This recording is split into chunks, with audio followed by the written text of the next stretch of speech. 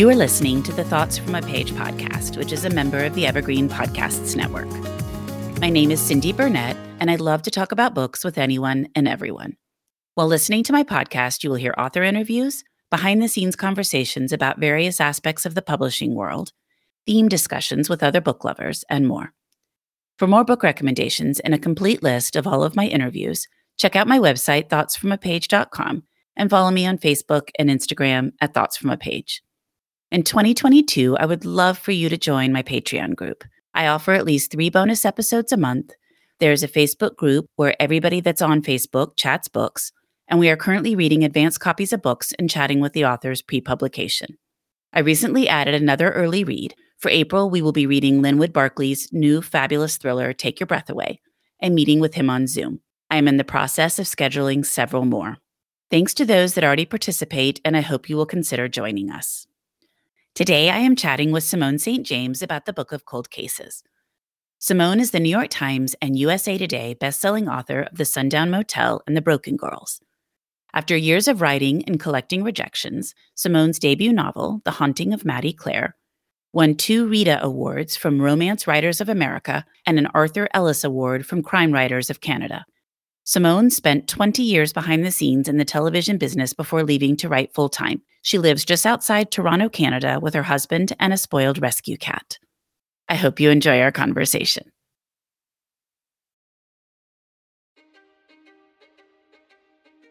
History is complicated. The story of human progress is long, messy, and riddled with controversies big and small. On Conflicted, we dive headfirst into history's most infamous events and contentious figures. We try and untangle the good from the bad, the fact from the fiction, and the monsters from the misunderstood. Was Genghis Khan a murderous butcher or a civic pioneer? Did the Allied powers go too far in firebombing the German city of Dresden at the twilight of World War II? And how did the Marquis de Sade acquire such a sinister reputation? And was any of it true? These are just a few of the tough questions we wrestle with and investigate on Conflicted. So if you love history or just enjoy a good story, please join me, your host, Zach Cornwell, for a fascinating new topic each and every month. Conflicted, a history podcast, is available on Spotify, Apple, or wherever else you get your podcasts. I hope to see you soon.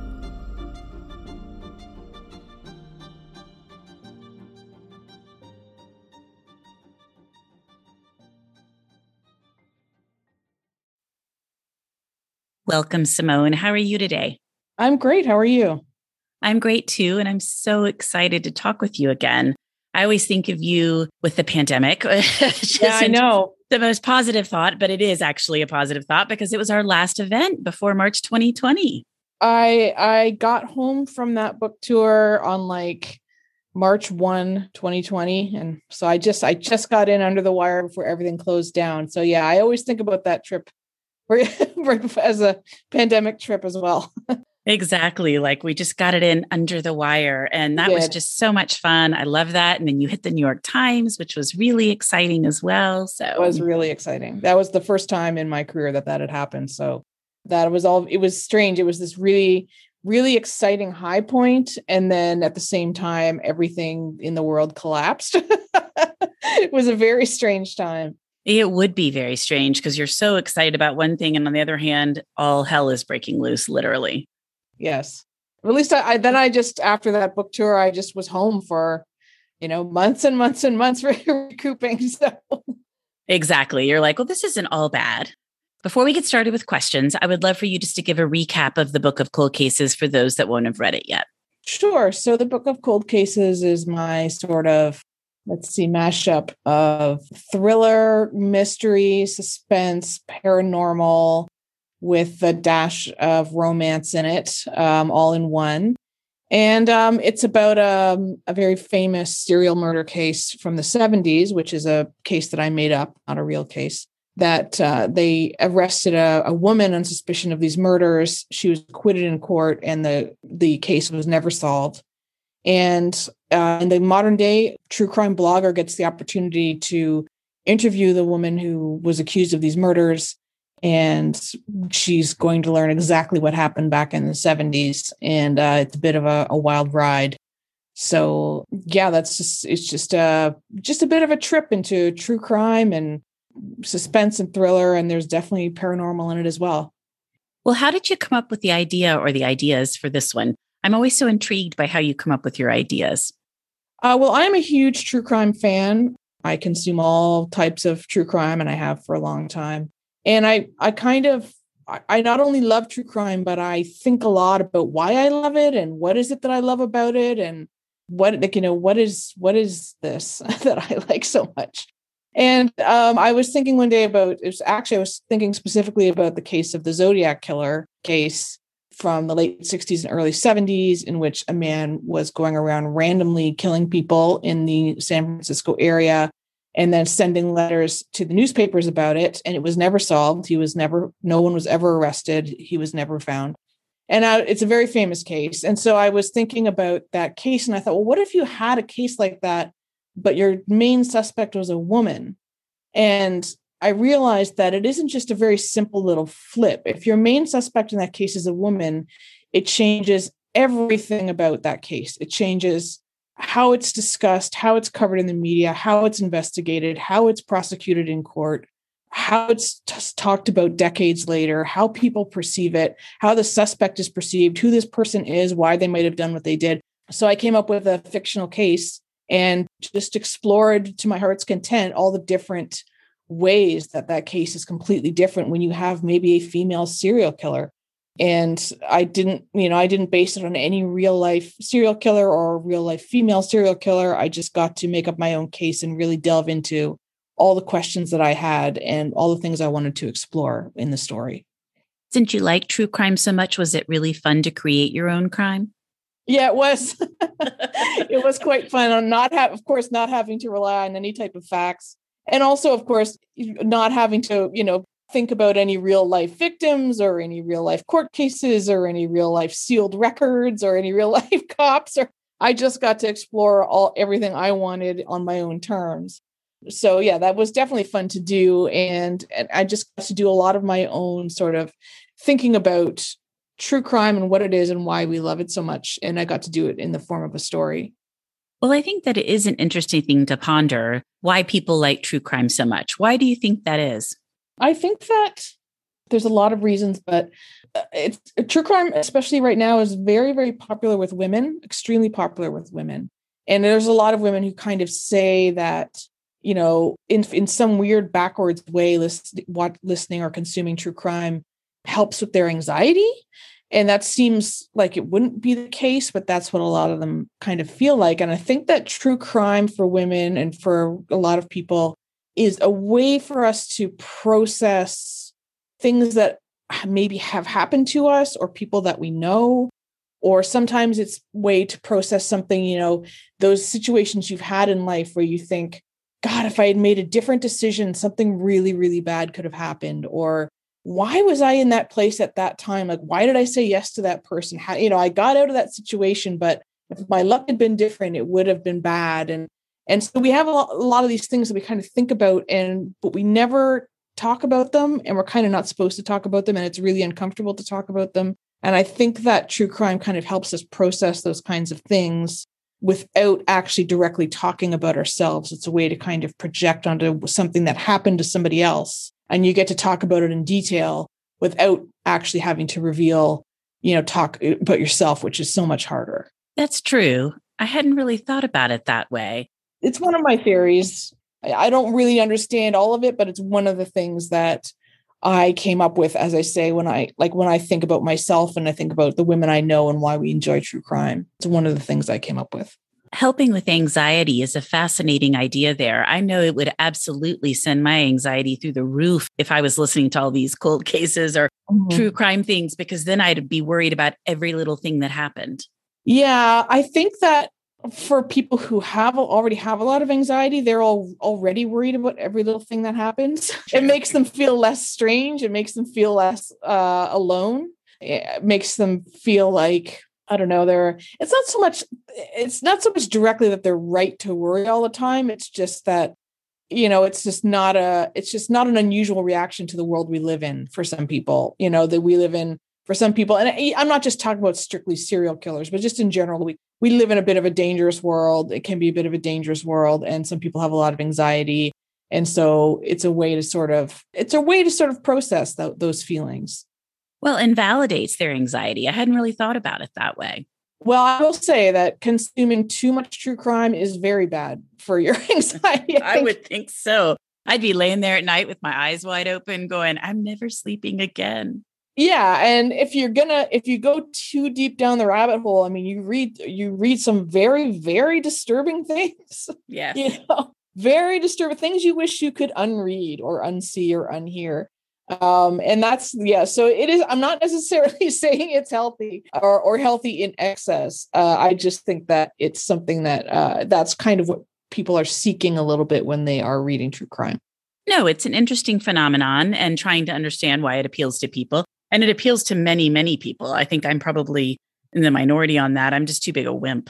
Yeah, it has a wide appeal. Of course, there's always, true crime gets criticized, and in many ways rightly so, for, there's just a bit of a rubbernecking aspect to it.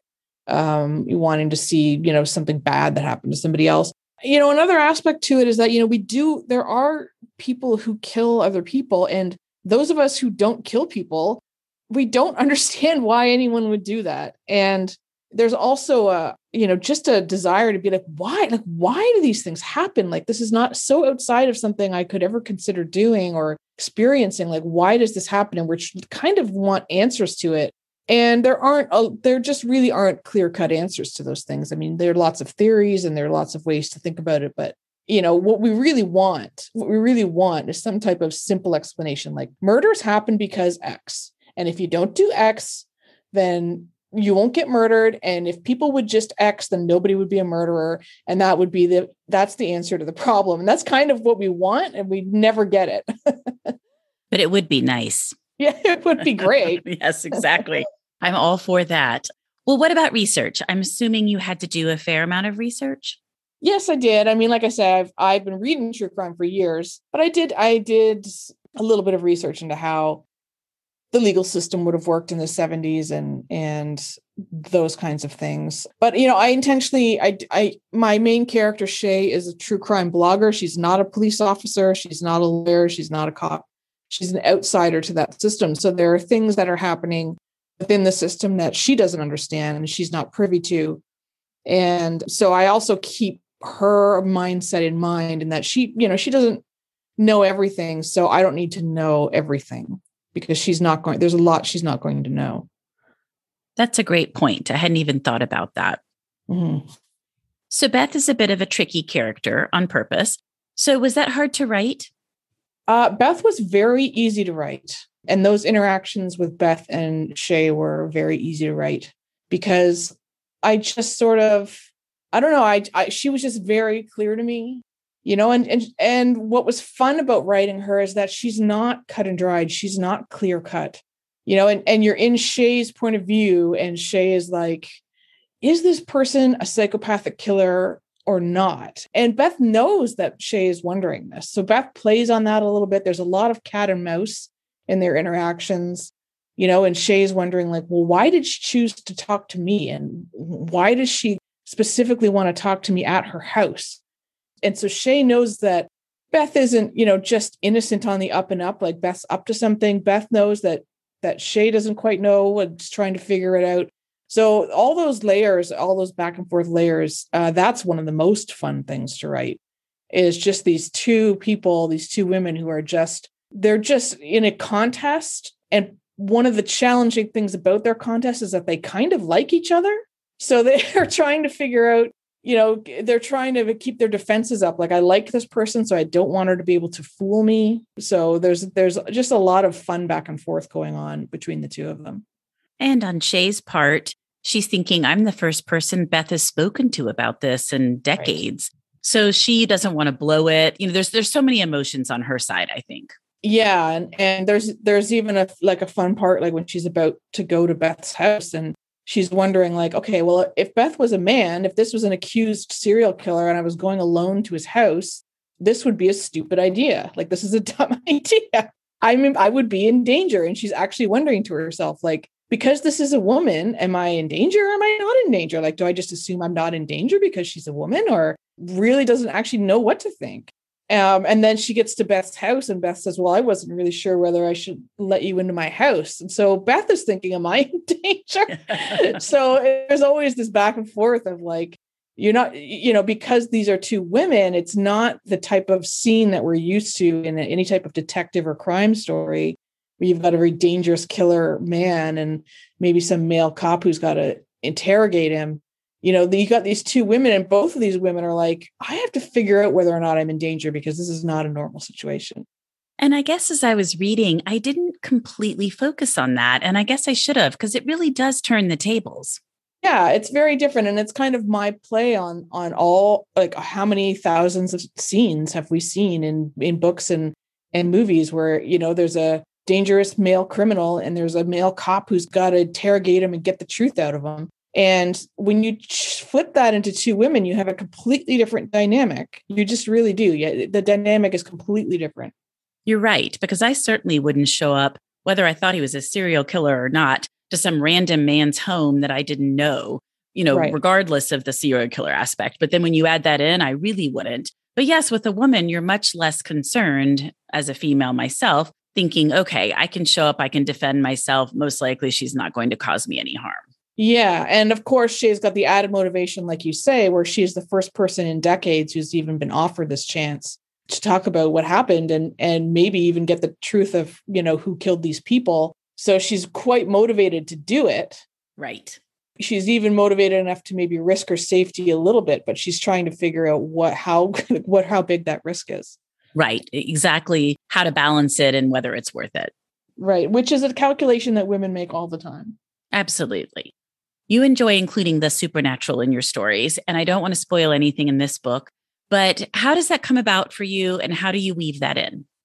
I just love adding that extra layer of, you have your protagonist in this situation and now there's an extra layer of danger that's going on.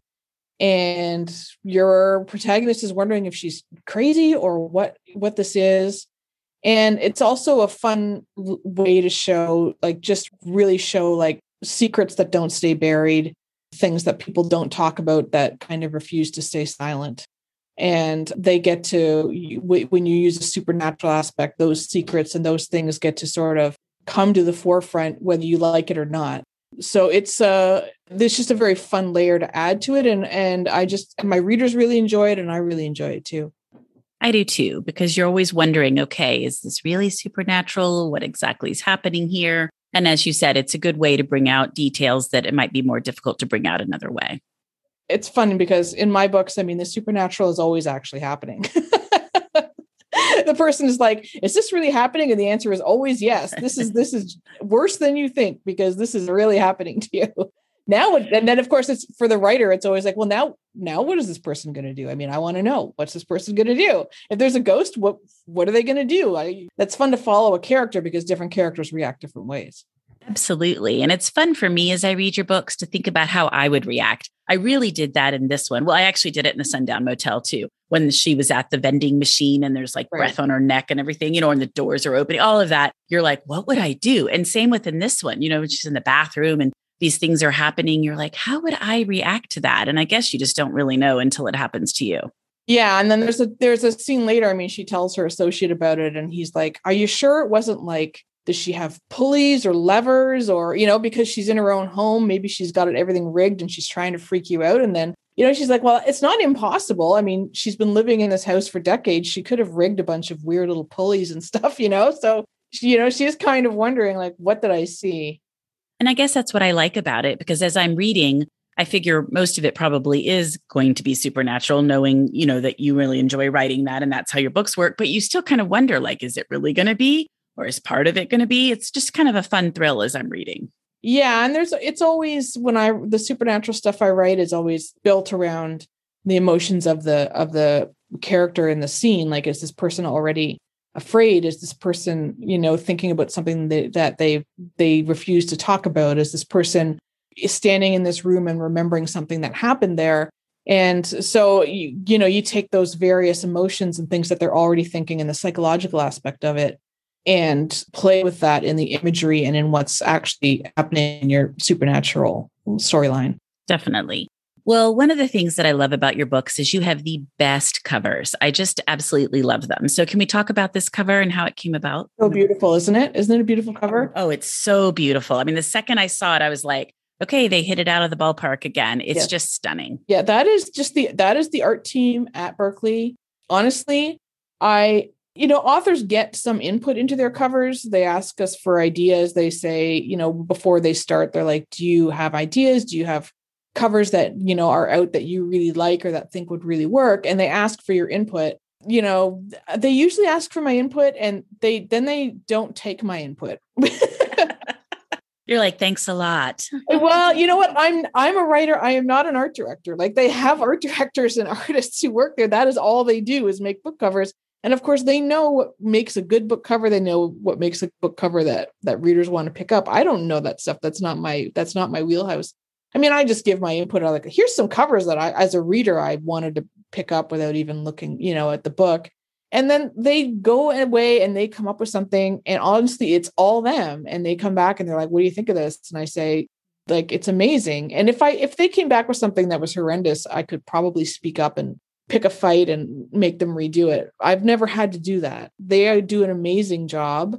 Like I say, they don't even listen to anything I say, which is probably smart of them. And they just go by their own incredible talent. And they come back with something that I don't expect and that I just love and that readers love. And they do it amazing every time. I have nothing to, I contribute nothing.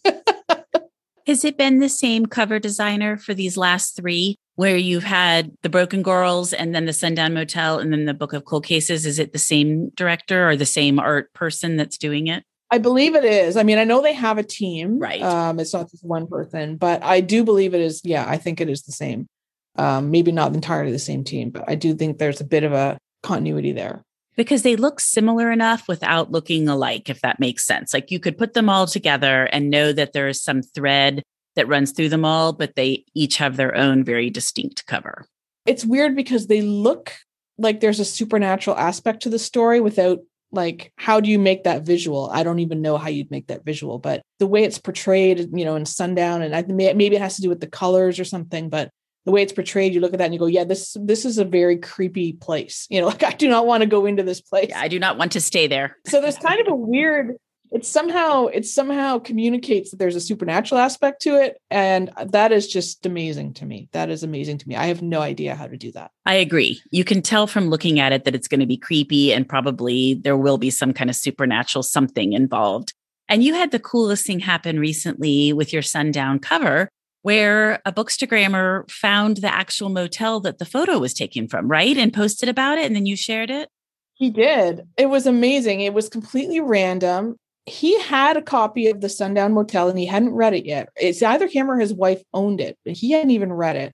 And he and his wife were planning a road trip and part of where they were going was, I believe it's Utah, where he found it. And they were looking on Google Earth and they had thought of a hotel to stay in.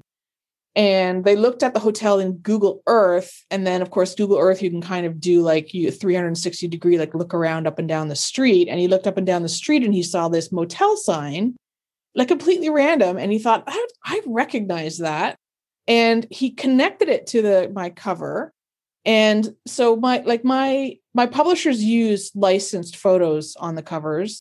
So what had happened is some type of a professional photographer, stock photographer, had taken a photo of that sign, licensed it. My publisher had paid for it, and they photoshopped it, of course, to change the lettering to say Sundown Motel and change it. But the original sign exists, and he found it and he connected it incredibly. And then he actually private messaged me on Instagram, and he said, look at this photo I found. And I said, this is amazing. We were going back and forth. This is amazing. And he said, well, we're going to be on a road trip. I'm going to be driving by there. He said, I'm going to take a picture. And I said, well, I'm going to send you I'm happily sending you a signed copy of the book for this little project. So I mailed him a signed copy of the book, and he and his wife did their road trip, and they stopped in front of the hotel that has the original sign. And he took a picture holding the book. was the most amazing thing. It was just one of those things that's a huge thrill as an author, like to have a reader who's just so tuned in and is so excited and gets you so excited. And we were both so excited. He and I were both so excited about the whole thing. It was a lot of fun. Well, I didn't even participate and I was so excited about it because I love covers and that is one of my all-time favorite covers. And so then when I saw that, I thought, how cool, how lucky is this guy? And I didn't know the backstory of him finding it on Google Earth and then getting, I just saw the picture of him with it and how he'd found it. And I just thought, that's the coolest thing. I wish something like that would happen to me. I know, it was really amazing. And the fact, like, he was planning his road trip like a month or two out. And so he said, we're going to, drive by this. And I said, I'll mail you a book. And I thought, okay, well, you know what, if it doesn't actually pan out, if he forgets or they change their route or they don't end up going, at least it was pretty cool that he found this photo. And no, he actually followed through. He and his wife, and they had their kids too, were on this road trip and they made this stop at this motel. They took the photo. I was like, he didn't really have to do any of that, but it was all really exciting. Well, I'm sure once you communicated with him and sent him the book, he's like, well, this will be even more fun. Not only is he doing it for himself, but how excited you would be as well. Well, you never know what's going to happen on a family vacation with your kids. So I was like, look, if stuff happens, and of course, we've been in the middle of a pandemic for the last 2 years. So I was like, look, if stuff happens and his trip gets changed or it doesn't happen or however this works out, I'm just glad that the idea was out there. But no, he followed through and did it. He did it. It was really cool. It was really cool. And I don't think I pay enough attention to detail where I would be able to pull a sign out. Even though I love that cover and I've looked at it a million times, I'm just not sure I would have recognized it out in the world like that. Yeah, it was amazing. Yeah. Well, what have you read recently that you really liked? I read all kinds of things. I don't just read thrillers. One thriller I have read recently, and it was a debut author whose book came out this year, was A Flicker in the Dark by Stacey Willingham. That's like a cool, like serial killer thriller. It's her first book, did really well. I really enjoyed it. That was a really good book if you're looking for thrillers. Other than that, I read all kinds of things. I read The Rose Code by Kate Quinn, which is World War II historical. So good. So good. She is so good. Every book of hers is like just a 10 out of 10. She just never misses. And I just felt like she really dropped you right into Bletchley Park. Like I learned so much about Bletchley Park from that book. And I've read about it before, but I just really felt she did a wonderful job of literally bringing it to life. Like so much research and detail, but at the same time, the characters are so alive that it doesn't feel like you're reading a textbook or something. Like you're just following these women and you're just rooting for them so hard. And exactly everything. I loved everything about that book. Other than that, I reread Kitchen Confidential by Anthony Bourdain. I read that about 10 years ago. Yeah, that holds up. What a great book that is. So much fun to read. I read all kinds of things. I'm all over the map. I am too. I think it just sort of depends on what sounds good to me at the time, what I'm in the mood for. But it's nice when you're all over the map because then you really have a wide open choice of whatever sounds good at the time. Yeah. And I can't just write thrillers and then only read thrillers. I would go crazy. I read a lot of romance. I read all kinds of things. I read Stephen King. I read nonfiction. I read biographies. I read everything I can get my hands on. I try to do the same. I don't read too much romance, but I do try to read a wide range of things. Mm-hmm. Well, Simone, I always enjoy speaking with you, and I really appreciate your taking the time to come on the Thoughts from a Page podcast. Oh, thank you so much for having me. I wish we could have done it in person again, but maybe someday. I wish we could have too. So for your next book, we'll make that one of our goals. Yes, I agree. Coming up on 5 Minute News, I'm Anthony Davis.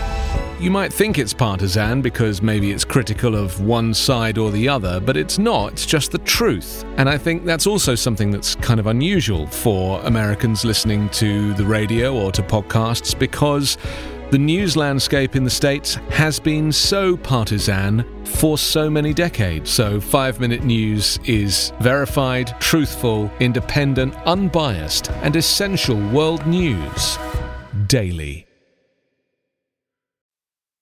Thank you so much for listening to my podcast. If you like this episode, and I hope you did, please follow me on Instagram at Thoughts from a Page. Consider joining my Patreon group to access bonus content and support the podcast. Tell all of your friends about the show and rate it or subscribe to it wherever you listen to your podcasts. I would really appreciate it. The book discussed in this episode can be purchased at my bookshop storefront, and the link is in the show notes. I hope you'll tune in next time.